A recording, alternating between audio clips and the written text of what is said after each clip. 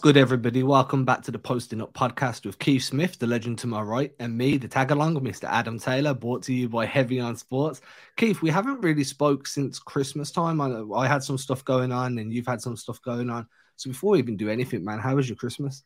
It was good, man. Nice and low key. We just hung out. We're no longer in that phase where we have to get up at like 5 in the morning because we have an overly excited kid in the house now. She we have to wake her up. So yeah, it was good and a lot of basketball on Christmas Day. It's a work day around here, around these parts. So yeah, but we made plenty of time for family time and fun and food and all the good stuff that's supposed to come with the Christmas Day.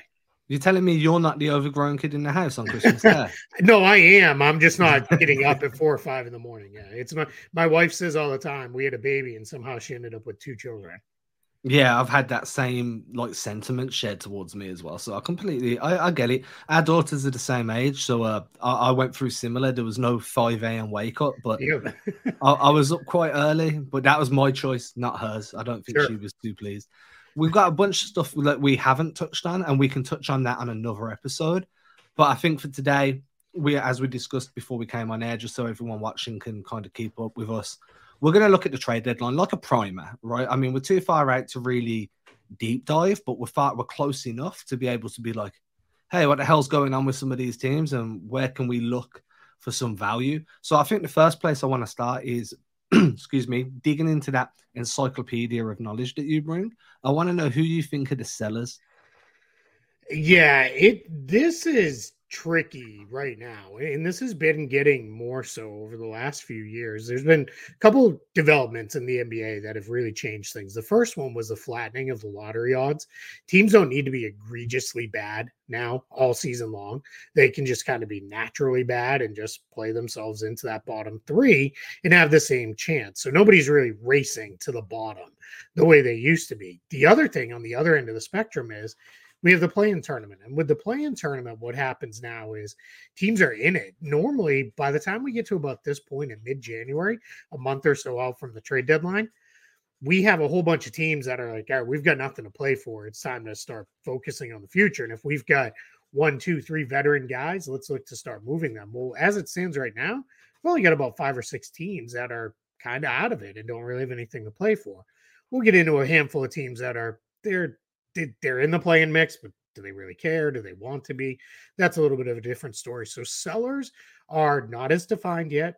That's why I keep saying anyone who talks to me about this stuff is we got to go probably another 2-3 weeks. And I know that's tough because right, we all want trades. It's fun. We want that action. We want those trades to start coming in and getting us all buzzing and flipping out on Twitter. And nothing I love more than a big trade or simultaneously a big moment in like a playoff game when my tweet deck starts scrolling so fast I can't even read it. Like it's just fun. But in this case, right now, our only really defined sellers that you can say for sure, there's only 5. And it's of course, the 5 worst teams in the league: San Antonio, Houston in the West. And then in the East, it's Charlotte, Orlando, and Detroit. So those teams are all probably open to, yeah, what can we do? Challenge with a couple of those teams, they're pretty young. It's not like they're sitting on a whole bunch of vets to sell off. So it's a little, even that market's a little hit or miss. And the question that's kind of come up to me while you're speaking, and it's something that interests me. I don't know if anyone else is going to be interested, but you've got teams like Utah that were meant to be rebuilding. They found some success throughout the first half of the season. Some of their players were bought in just to rebuild value, to flip them for longer term assets. And now they're looking at a playing spot because some teams that were projected to be good in the West haven't been, and some teams that were projected to be bad, the Jazz, are doing quite well. So could we see teams that are currently in that playoff contention try and bottom out simply because it's not their timeline right now? I think so. I think with Utah, they're a really fun team to monitor. I think much like the Celtics under Danny Ainge a few years back, Brad Stevens' second year in Boston, they got better quicker than anybody expected. And the Nets were already showing signs of like, this isn't going to work. This might go real sideways. And I think Danny Ainge very correctly read the market of, hey, let's make a couple moves in support of this team. We'll pursue the 8th seed. We'll get in because we're going to let Brooklyn do our losing for us over the next few years. And that's exactly how it played out. He may be reading the market and saying, you know what? let me try to prop up my team here in Utah. Let's try to win. And then we can go into a position where we let Minnesota do our losing for us if he feels like they're not going to figure it out and get it together. I could also very easily see Danny Ainge saying, yeah, it's cool that we're around 500 and maybe we'll be a playing team, but that's not really where we want to be. If I can get some future assets down the line to trade off a couple vets, we drop out. We're a lower end lottery team. It's not the end of the world because it's still a better season than what's expected. I don't want to call it found gold because Lauri Markkanen was a good player and they correctly read he was ready to make a jump, but we've got nice building blocks in place for our foundation moving forward. And maybe we can really build this thing out. So it wouldn't surprise me if he looked at it and said, I'm just not that interested in chasing the 10 seed in the play-in. And I am going to turn the corner towards rebuilding. That's going to happen with a couple of teams. The Jazz aren't the only ones. I think Toronto could make that decision. Washington, I think, is a good team that potentially could go that way, although they seem perfectly content to be somewhere between the 7 and 10 seed every year for the remainder of time. But it's, we'll see. Chicago, maybe kind of, sort of. I don't think they're quite ready to throw in the towel yet. But yeah, it's going to be that. And I'll say Oklahoma City, fun story. It's really super cool that they're right on the edge of the play-in. I just don't know that that's necessarily where they want to be, but I also don't. Who are you moving off that roster, right? Where it's like, well, this is a vet that's on that team that has to be moved. Like, they don't necessarily really have that guy, so they may be content to just play it out as is and let the chips fall where they may. Indiana strike me as another team where it's kind of they could go either more into building around what's already there because of the way Halliburton's playing this year, and you've got some growth there from Jalen Smith, and Nesmith's actually found a good role there. So you've got pieces you can build around, or they could be like, hey, and we'll speak about this more in a moment, but hey, we can try and move off of Turner and Buddy Hield and so forth, and just try and get younger and give ourselves a core that's going to stand a bit longer of a development process. So I'd put them in there. Let me say one thing on them. Sorry to interrupt you, Adam. No, of course. I think the next 2 weeks without Tyrese Halliburton is going to define which direction they go.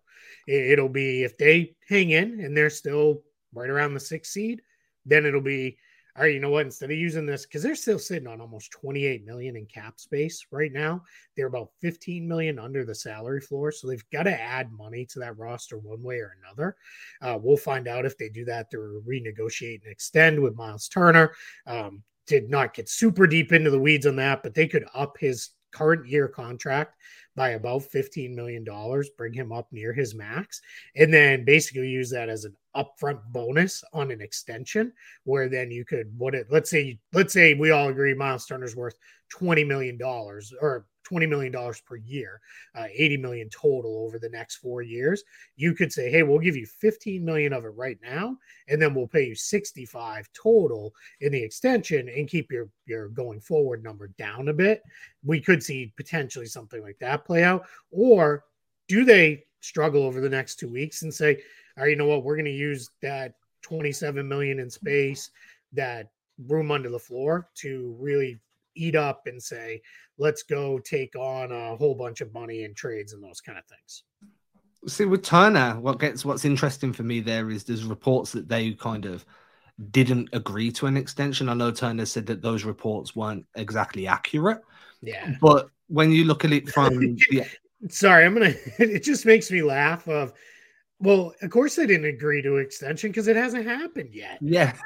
So it's like, nothing happens until it happens. Like, those always kind of make me laugh where he's like, did I sign an extension? No. Then that means we haven't agreed to one. That doesn't mean that the two sides like flipped the table over and went out separate doors of the conference room in a big cuff. Like, and I think that's where people go to with that. But one thing with Turner that's important to keep in mind with the Pacers, end of January, they have until the end of this month to do that renegotiation and extension. And then that comes off the table. You can't do that after the end of January. So just ahead of the trade deadline. So if he doesn't sign it, Pacers stumble, we may see a slightly different direction here from Indiana. And just so everybody knows, once he's assuming he signs, if we operate in a universe where that's been signed and he has extended, how long is it until he can be traded? What's the restrictions there?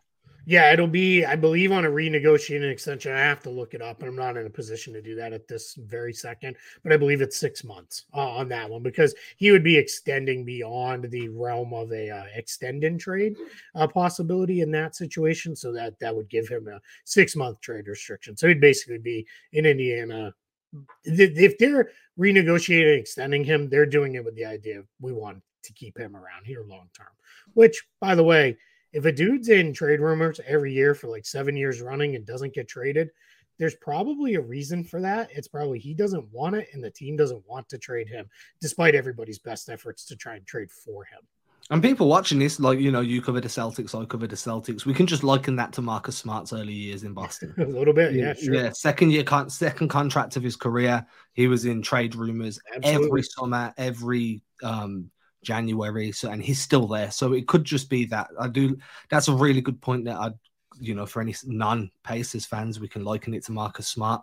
To a lesser extent, we could probably even say Westbrook, but I do think that he'd get flipped at the first given opportunity. Yeah, I mean, he's already been traded twice, right? So that wouldn't surprise me if it happened again. I guess 3 times. I'm forgetting the original trade that sent him from OKC to Houston. It's just unloved. He just cannot find a home. But that's for another day. That's for the Westbrook podcast. I'm sure there's plenty. I want to move on. We'll look at some of the teams now. I've got a list of teams here that I find interesting. They're split across the West and the East, and I'm just kind of gonna see who you think are some realistic targets, what areas they need to fill. So the way we'll try and do this is I'll say a team, we'll discuss the areas they need to fill, and then we can talk about potential targets for them. That sounds good. One thing I want to say, just as a prep, everybody, I'm probably going to mention the same names a handful of times for some of these teams because, again, as we talked off the top, there's not a ton of sellers right now. So you're going to hear some of the same veteran player names. But, I think needs is where we'll really start to separate and differentiate some with these teams. With that being said, I want to go to New York. It's the Big Apple. You just come off Christmas. There's going to be lots of sales. Nowhere better to go shopping. So looking over at New York, what would you say their biggest needs are right now?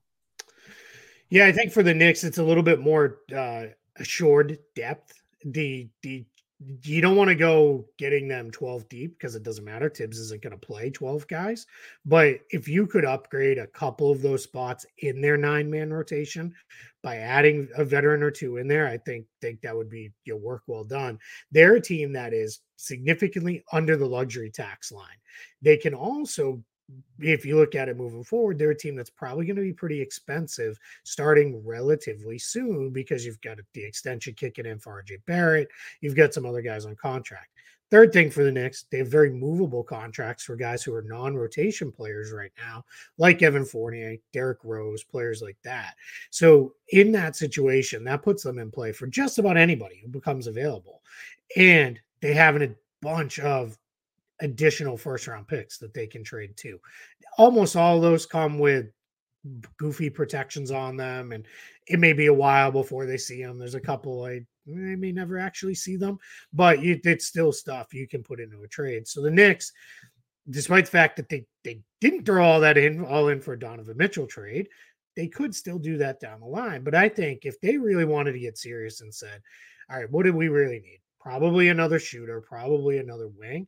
They could be very easily in the race for Kyle Kuzma, Bojan Bogdanovic, if the Pistons really wanted to move on from him. There's guys like that they can get in the mix for. I think they could also, look a little lower down the line if they're like, we just really need to add a shooter. You could look at someone like Terrence Ross from Orlando, where it's like, all right, he's going to come pretty cheaply. And if it's, Orlando's like, we want to, protected first for him. New York more so than a lot of these other teams because they're sitting on all those extra picks. They could do that where like a bunch of other teams are going to be like, well, how about 2 seconds? We could do that. And the Knicks may be able to beat an offer. But that's what I think they're looking for is one more veteran player for the rotation, somebody you can really trust because they're playing an awful lot of young guys right now. And it's just a little bit shaky at times. I know you mentioned at the top of the show you feel like Chicago are one of those teams that could go like either way right now. They might blow it up. They might try and just juice what they've already got because we do see some good flashes from them. I remember looking at NBC Sports Chicago probably about 10 days ago, maybe just under, and I saw there was a few different of their writers pointing at a potential Zach LaVine to New York because New York are one of the only teams with the draft capital and the young players to be able to facilitate a deal like that at this time of the year. So if Chicago or a team like Chicago was to decide, hey, yeah, these next 2 weeks haven't gone the way we wanted, we don't feel confident in the playoffs that we're actually going to make much noise, it's better to hit the reset button now. Could New York go star hunting for one of those type of players, the LaVines or somebody along those lines? So two things. Let me talk to Chicago part of it very briefly first, and then I'll touch on the Knicks side of that.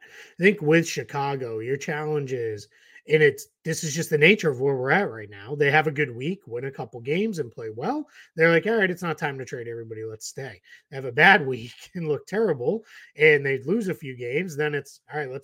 What do we do with LaVine and DeRozan and Vucevic and all those guys? With the Knicks for LaVine, I'm going to say something that is believed in the NBA, but something I wholeheartedly disagree with. There is a sense of if you don't make the Donovan Mitchell trade, you can't then go trade for Donovan Mitchell light, which is kind of what LaVine is a little bit, right? That's being a little unfair to both players because Mitchell's really really good and LaVine is also really really good, but I think he's probably a half tier below Mitchell for most folks. For me, it's mostly the injury related concerns that knock him down, maybe even a full tier because of that. But there's a belief in the league is you turn around and do that, and let's say we're a year in, and now LaVine is out 45 games with knee soreness every year. You're just going to get destroyed because it's going to be until the contract runs out or you trade him again. It's going to be, why didn't we do this for Donovan Mitchell? I don't believe in that theory necessarily because you can't bow to the fan pressure that way. Because if you're going to let the fans run the team, then you're going to be in a mess. I think the Knicks would be interested. I could see how they get in play again. They could package together the contracts very easily. The Bulls could use it as, all right, we're going to reset around a bunch of picks, and maybe they get Emmanuel Quickly and Obi Toppin, and we're going to play with those guys now, and we'll figure this out. I just think that's probably a let's talk over the summertime thing versus let's make that move right now today in season. I want to stick with the Bulls, but I want to look at the Bulls. So we know who New York could be going after. We know they need depth. Chicago are in a little bit of a different position, right? They need, as I said a moment ago, they need juice. They need somebody that can, when there's no, I don't know, when there's no, say, Kobe White's out, they're six man, their guard off the bench, they look weak. When there's no Vucevic in that rotation, there seems to be a little bit of an issue there too. So what do they need in terms of if they were to be like buyers right now, what would they be looking at? Yeah, I mean, ideally you're trading for better health, then you can't do that. Obviously, like that's a major problem. But I think for the Bulls, the big issue for them is just it's roster balance is what they need. They've got a ton of guards and wings, and I think that's fine. But I think fans look at it as everybody's downsized. It's all about small ball and 3 guard lineups and all these things. And that's true, but that still means a couple of those guys need to be able to play bigger. And DeRozan can do that, but he's kind of the only one. Caruso can guard up a position, but it's you struggle. We saw the Celtics finally in their last matchup with Chicago for the season. They're fully healthy, and they kind of bullied them. They got inside and really owned and controlled the paint against them with relative ease. So I think for the Bulls, you'd be looking for a wing with some size because unfortunately, it's supposed to be Patrick Williams. He's kind of not become that guy. I'm not out on Williams yet. We give up on young players way too early in this league. I think the challenge though becomes is what are you chasing? Are you chasing the 8 spot? Like where are you going? And even if that is what you're chasing, are you chasing it because yeah, we can get to 8, and if we finally turn it around, we can beat the 1 seed, or we can get to 7. We can beat the 2 seed. I don't think they can in the playoffs beat Boston, Brooklyn, Milwaukee, Philadelphia. I don't even think they can beat Cleveland if Cleveland finishes that high. So I'm just not sure I'd be going in to make trades. I also don't know that I would fully blow this thing up. Everybody's talking about trade DeRozan and trade Vucevic and trade Levine and all that. I mean, those you have to return great trade packages to do that. I'm not sure that's on the table.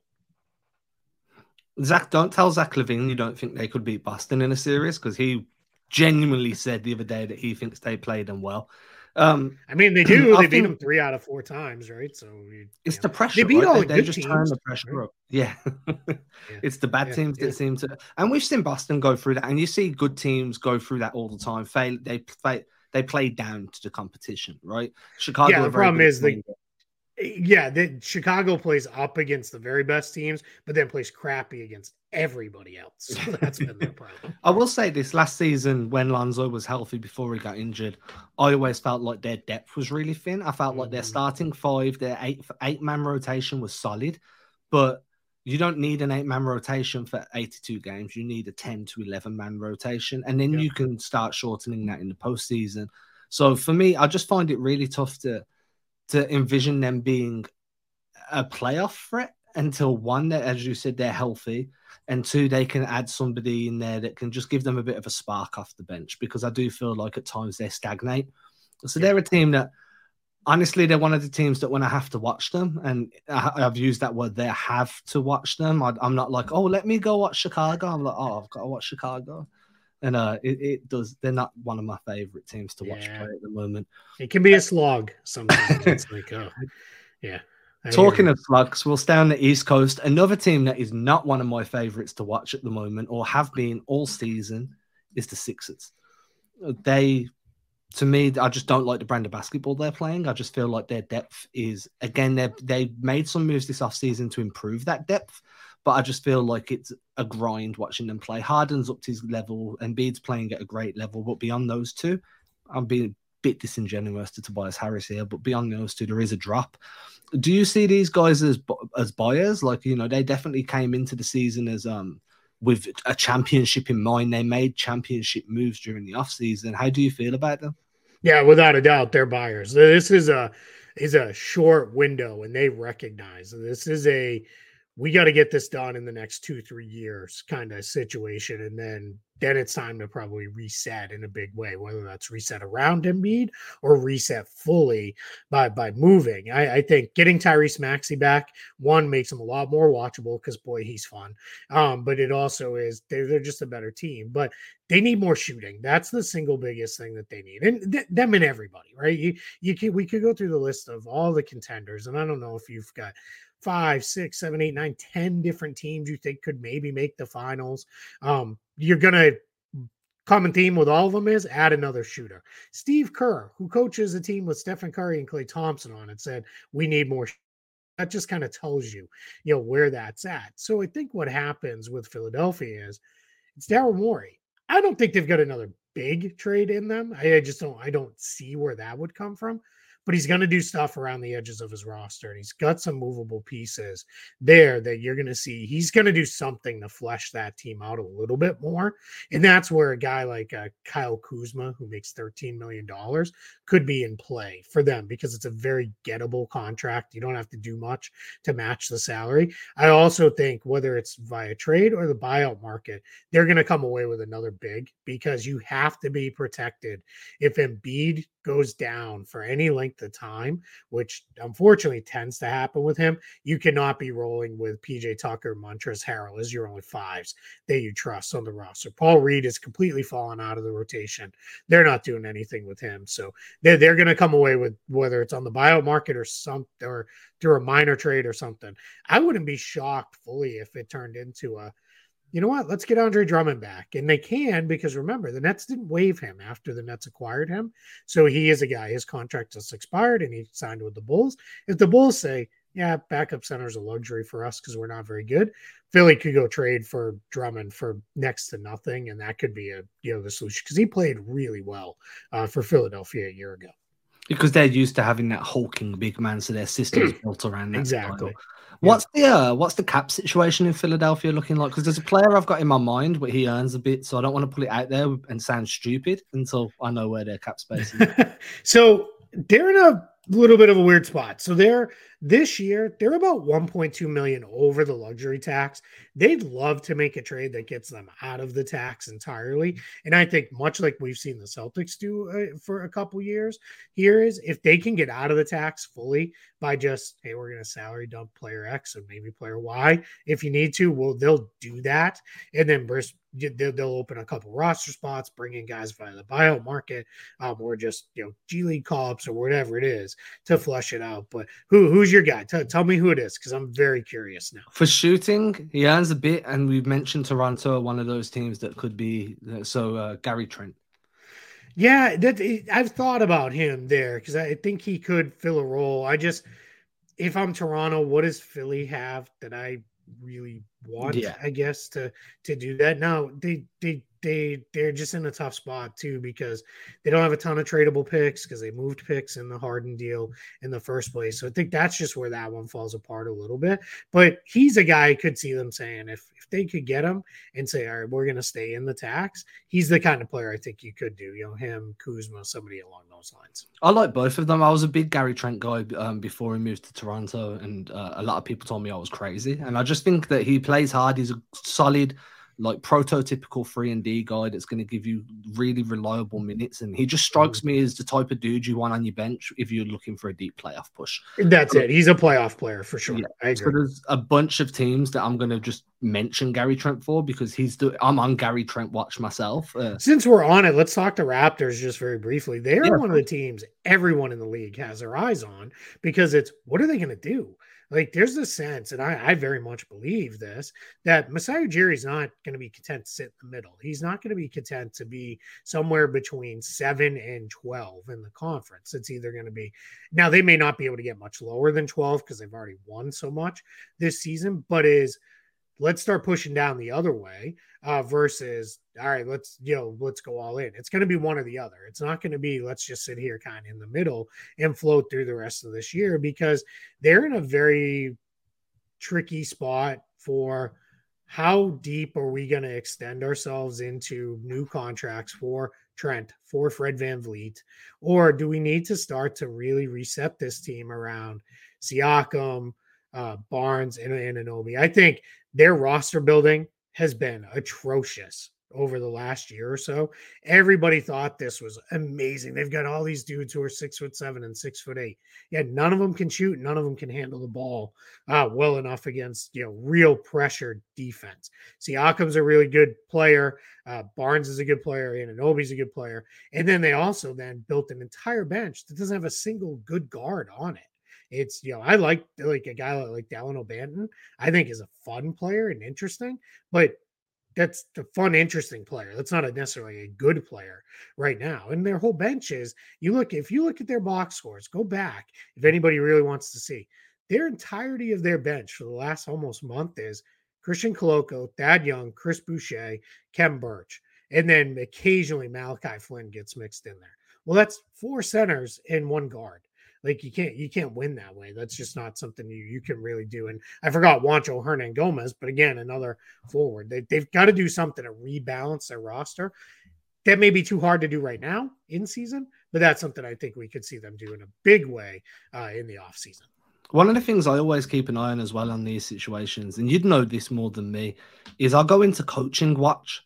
So when a team like Toronto that's been winning, that's got a high-level coach, goes into a rebuild or like they start flirting with a rebuild, one of the first questions I ask myself is that coach going to stick around for that rebuild or is he going to look to move on, right? So I'm kind of keeping an eye on where Nick Nurse is and like any rumblings that come out about Nick Nurse's happiness there, because he strikes me as a coach that so many teams would clamor for in terms of, we've got a good position now and we want to bring in a coach that can get us over that finish line.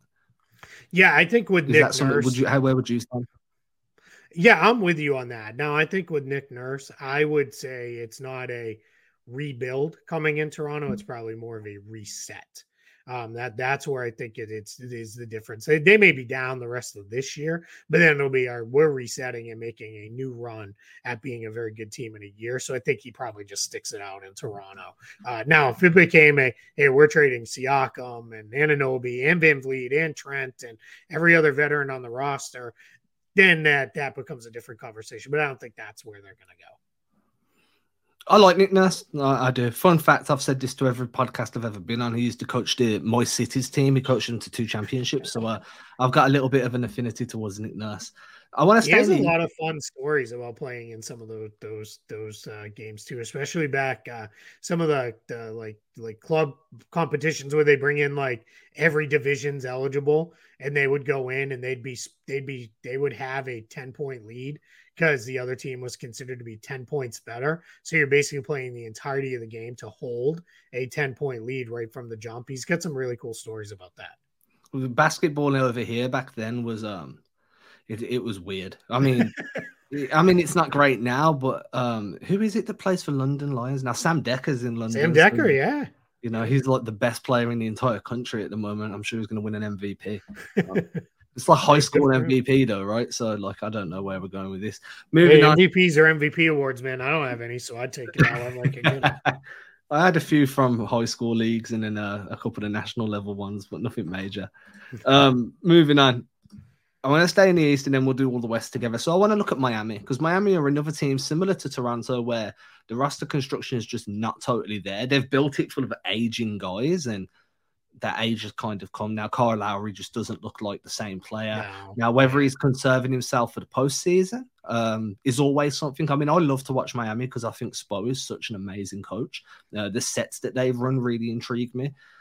But in terms of player personnel, Jimmy's aging, Kyle Lowry's aging.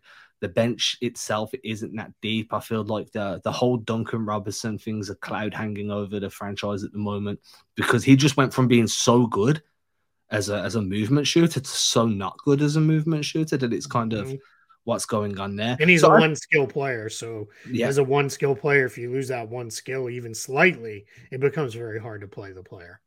And he's earning a ton of cash. So it's a really tough spot. I see them in a similar mold to Toronto. Just, hey, we're going to reset. We're not going to rebuild because we've got Spo. Where would you see them now? Would you see them as sellers coming up to this point?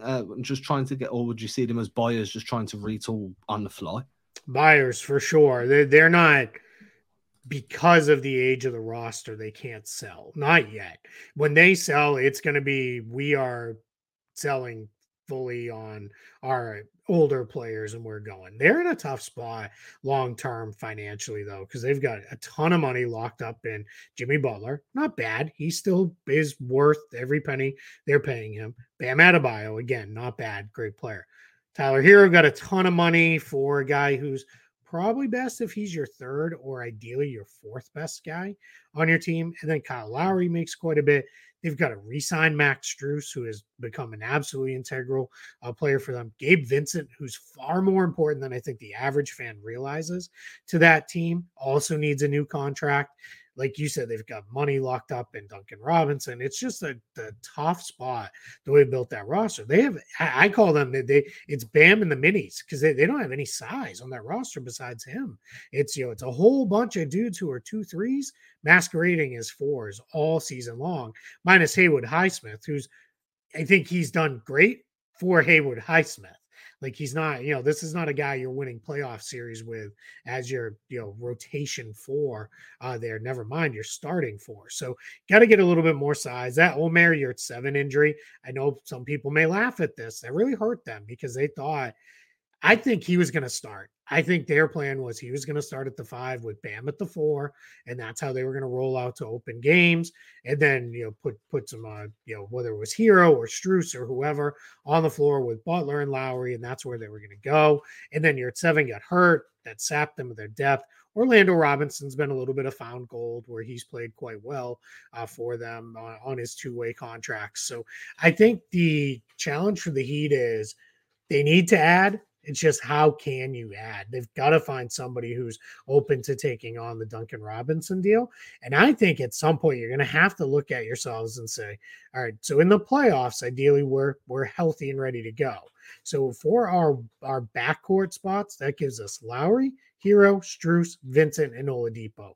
Can we move one of them in, maybe along with Duncan Robinson, and then that fills a need elsewhere on the roster? I think that's something I have to consider.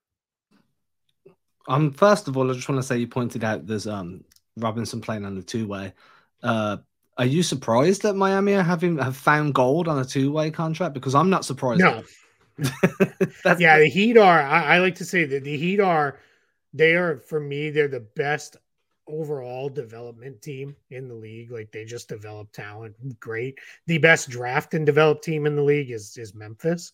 I think we may talk them here in a minute, but with the Grizzlies, it is, every player except for Steven Adams, Tyus Jones, and then Danny Green, who hasn't even played this year. The Grizzlies drafted those guys, or signed them as undrafted free agents. So that entire roster is basically guys they drafted and developed, which is, incredible. But Miami, as far as their player development, especially on the bottom part of their roster, just look at the guys they continue to crank out into these, key positions. It's absolutely nuts.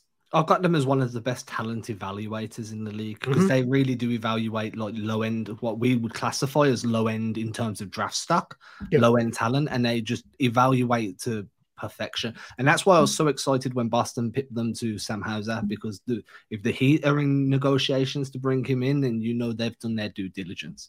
But and Miami too is they make really good use of their G League team as well. Like they really use that as an extension versus just some other thing. Like they really do a nice job going down, and they send guys down there with targeted of, hey, we want this guy to run 20 pick and rolls a game, and it doesn't matter if we win or lose. This is the G League, so we want him to run 20 pick and rolls a game, and then the guy goes and does it. And then they're like, all right, so he can do that. Great. Or I already can't do that, but now we know at least. So great overall organizational strategy in Miami. Who would you have as some ideal kind of targets for them if they're going to be buyers? Where does their, what range are we looking at in terms of money, and what type of players would be available? Yeah, you're looking somewhere in the 10 to 20 million range.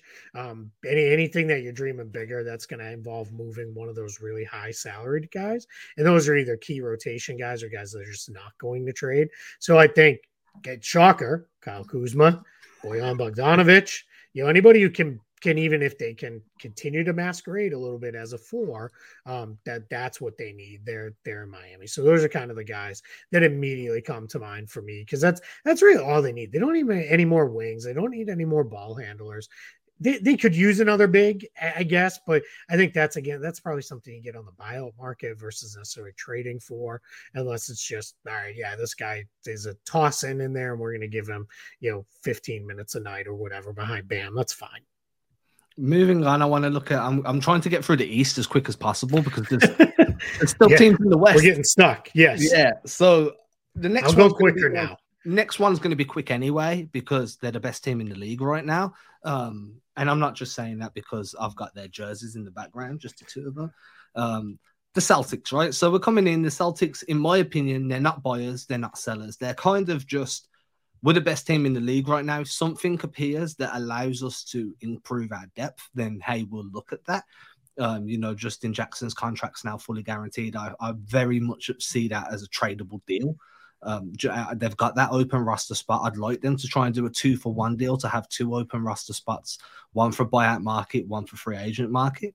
Whether or not that's logistically possible or even logical to do so is completely I'm open to that conversation. But where would you see them? That's how I view them right now. Yeah, I think they need another wing. They certainly don't need any more guards and ball handlers. They've got those coming out of their ears.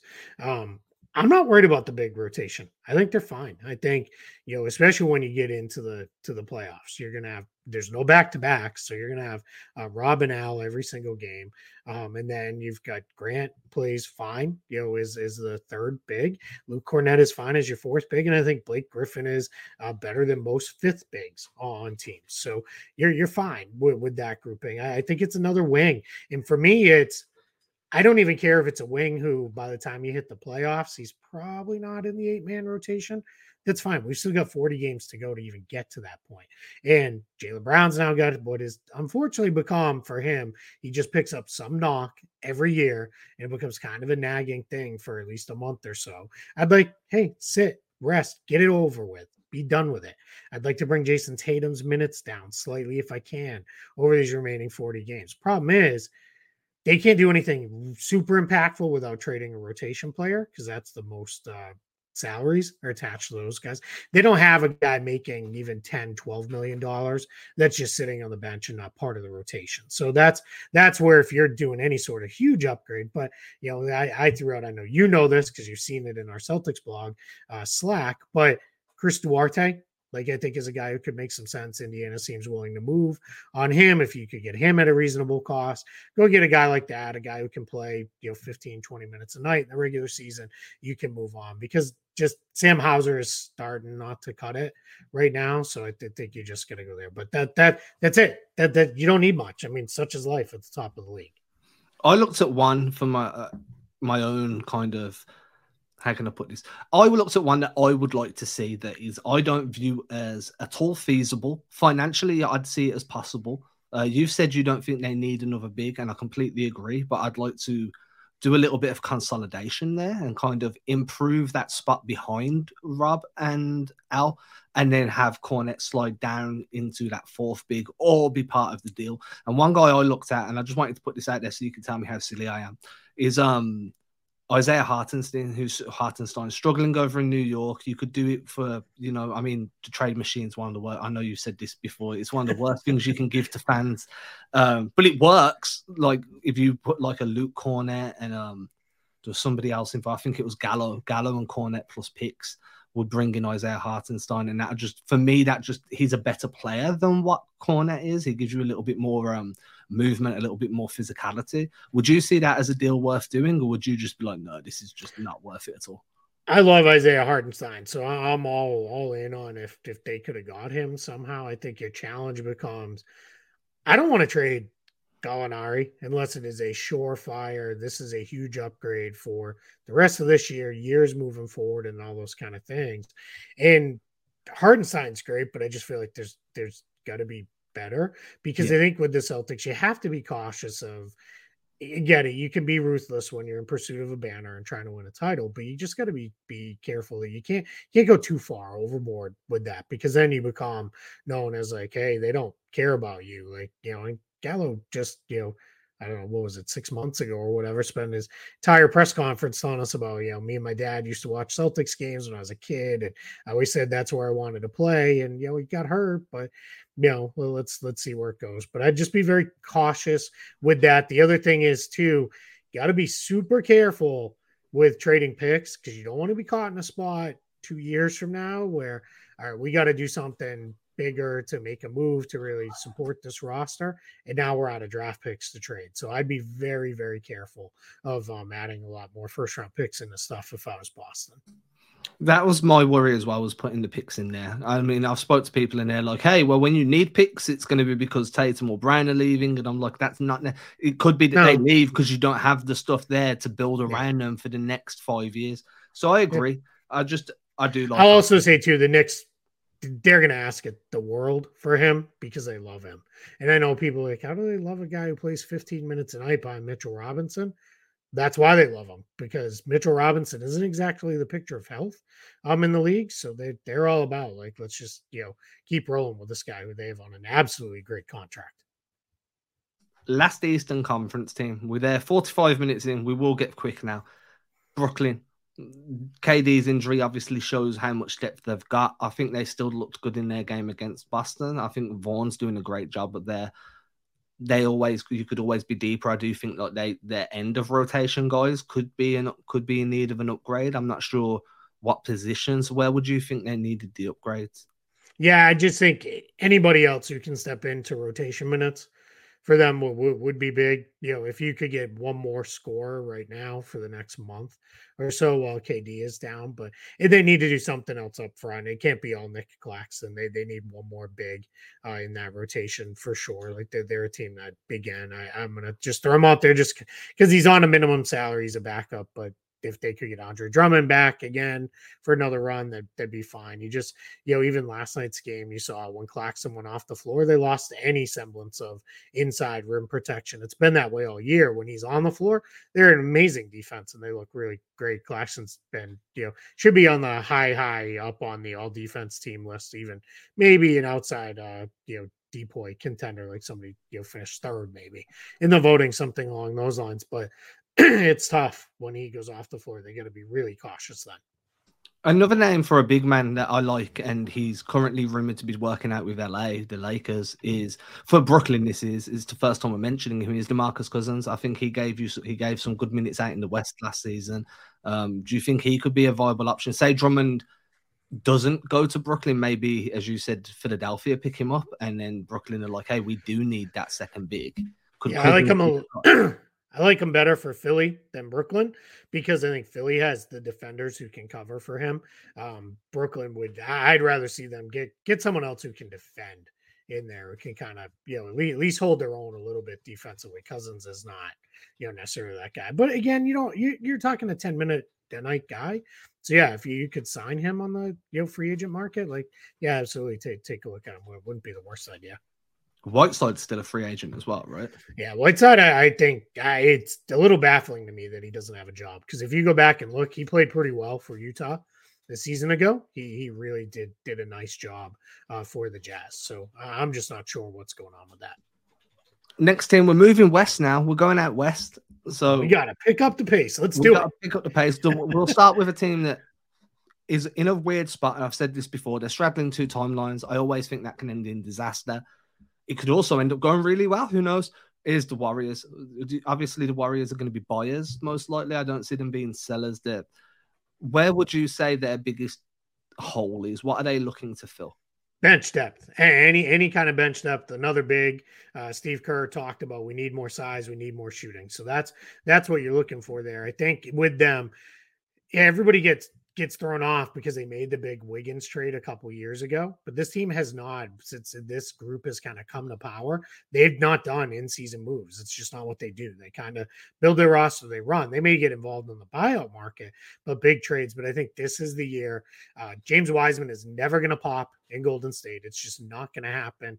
He needs too much time in development. He needs those minutes to play through it and figure it out. It's not going to happen for a team that's chasing titles. I move that contract. Go get what you can that'll help you out up in your front court, but build up your depth a little bit there. If you can also add a shooter too, so much the better. But that's what they've got to do. I like James Wiseman as a guy on a rebuilding team. I think that he could be very good. Obviously, when you think of rebuilding team with long, rangy guys, you're like, yeah, he just needs to go to Orlando and he's going to figure it out. But it's not going to happen. Could be. Yeah, I think he'd be great on a team like the Spurs that could throw him 25, 30 minutes a night at the 5 and just say, play through it. We'll figure it out.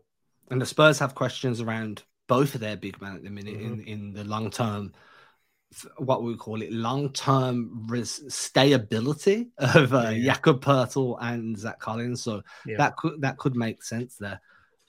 Well, let's stay on the West. I know you mentioned Memphis a moment ago. So how do you feel about Memphis? They have to be buyers, right? I mean, they're playing so. Oh yeah, without a doubt. Yeah, Memphis is in a spot where they're what, 28 million or so under the luxury tax. So that is a ton of space for them. So they're a team that screams, let's consolidate a couple of these kids, maybe Danny Green's contract. I'd love to see them get Bogdanovich. I think he would be amazing for them.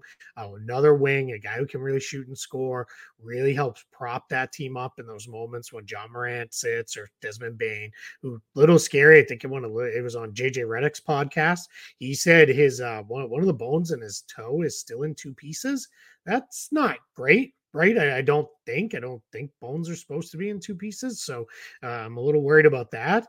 But if you could get Bogdanovich, go do it. I like Kuzma for them too, just a little less so. But I think Bogdanovich would be perfect. And the challenge is it's going to have to involve Danny Green and probably one, if not two, of their kids. And I said it, they're the best draft and develop team in the league. They don't like giving up their own guys. They love hanging on to their own players there in Memphis. So, but sometimes if you want to get to where you want to be, you gotta eventually bite the bullet and trade a couple of your own players. I've got a team I think Danny Green would be good on, and that's pretty much any contending team. And the reason I say that is because we've gone through a bunch of contending teams. Not once have we mentioned Danny Green. And I just think he's such a viable option for so many for what he brings to you as a vet on the bench. I'm a big Grizzlies guy. I do like watching the Grizzlies. You know, I like the young teams anyway. Mm-hmm. Now, less of a young team, a very Luka Doncic centric team that definitely needs a running mate. They're missing Jalen Brunson. We've spoke about this before.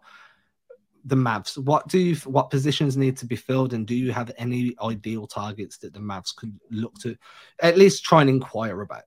So what, another bigger wing, a guy who can shoot. I mean, it's like a broken record, but that's what they need. They need another guy in there that can put the ball in the basket. There are too many possessions end with Lucas setting up an open shot that clangs off the rim. Like you just need some guys who can hit. The Reggie Bullock signing has not gone the way they wanted. He just says it's just for whatever reason it's just not working out there. Tim Hardaway Jr. starting to figure it out since they put him back in the starting group. Christian Wood is he's been terrific, but it's just one more shooter. Now they've got some tradable deals and stuff they can do. They owe one more pick to the Knicks.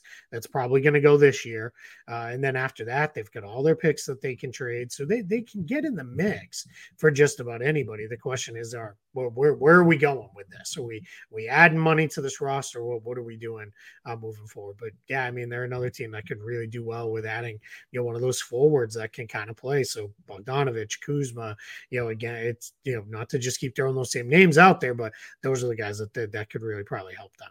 I'm just kind of putting aside in here. This kind of really speaks to the way the NBA has gone, right?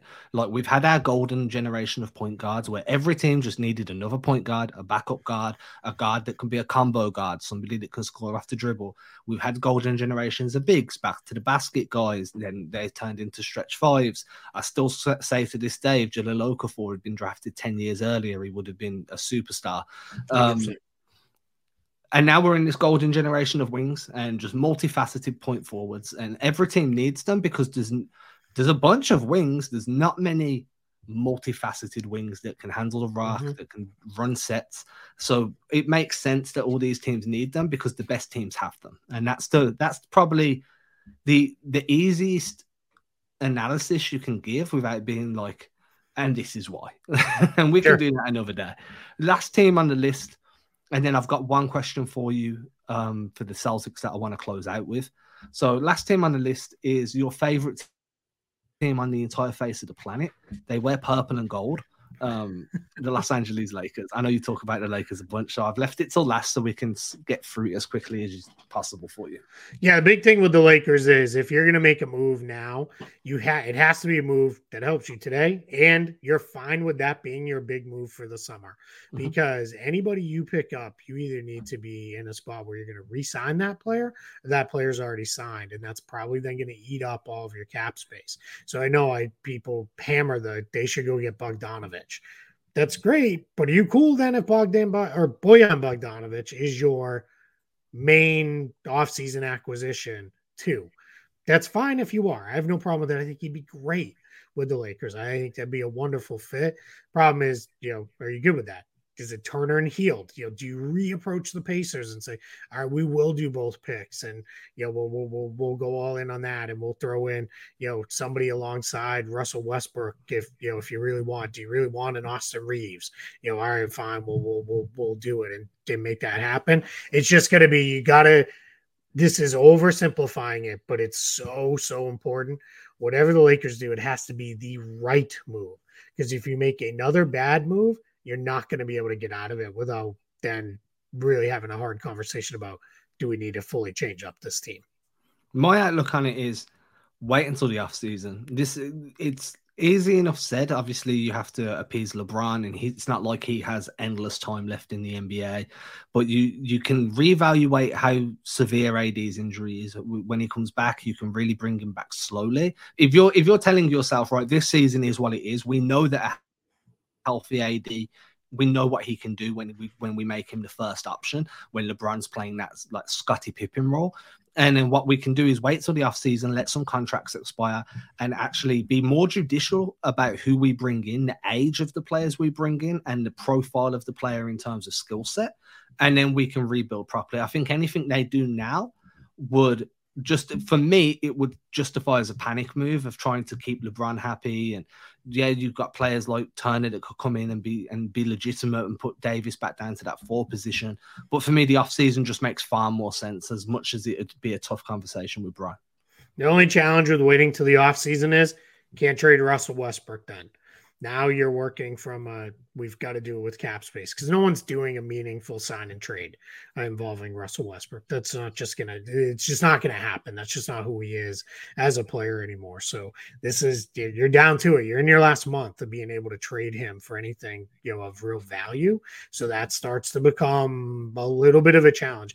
I'm not saying that's the wrong thing, because don't throw good money after bad, but that's the only thing. If you're there, then if nothing else, write it out now and just kind of go forward and figure it out that way. If he comes off the books, are they too far into the tax to make it matter in the offseason? No, if he comes off the books, they're gonna have $30+ million in cap space to spend if he completely comes off the books. But it's $30+ million. Who are you spending it on, right? That's your problem. That's and the last thing this team needs, they don't need to go the 3rd star route. I don't know that there's a attainable 3rd star that gets them out of this. If anything, I'd be taking that $33 million and I'd split it up amongst 3 $10 million players. And there we go. We're moving it forward. That way we've rebuilt our depth. I think we're in a generation now where the duo is more impactful than the trio anyway. Like, we're seeing that teams are favoring bigger roster depth 1 through 10. Yeah, that's it. It's easier to build a roster out. Yeah. So that wraps us up. The last question I want to ask is, Jason Tatum, the other day after the Brooklyn Nets game, so yesterday at the time of recording, spoke about his wrist still hurt it on the first game of the season. It's taped up, ring finger taped up to the index finger, thumb taped up. Are we talking off-season surgery?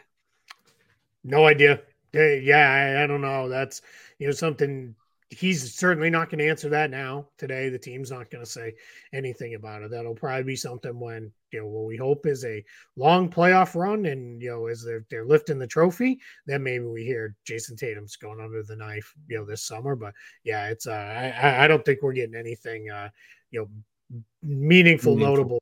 Like, he's not going to say anything, nor is the team. Yeah, I think for me, I'm just very much on the, hey, if you need it, then once the season's over, get it. Because, at the end of the day, health is wealth. And if you want to have a long career, then you need to take care of those injuries as they arise, or as soon as physically possible. Right, everybody, we've run for an hour. We like to run for 45 minutes. So if you're still awake, if you're still with us, thank you. If you left early, well, you can always come back and then you'll hear me say this anyway. Until next week, thank you for watching the Posting Up podcast with Keith Smith, the legend, the cap expert.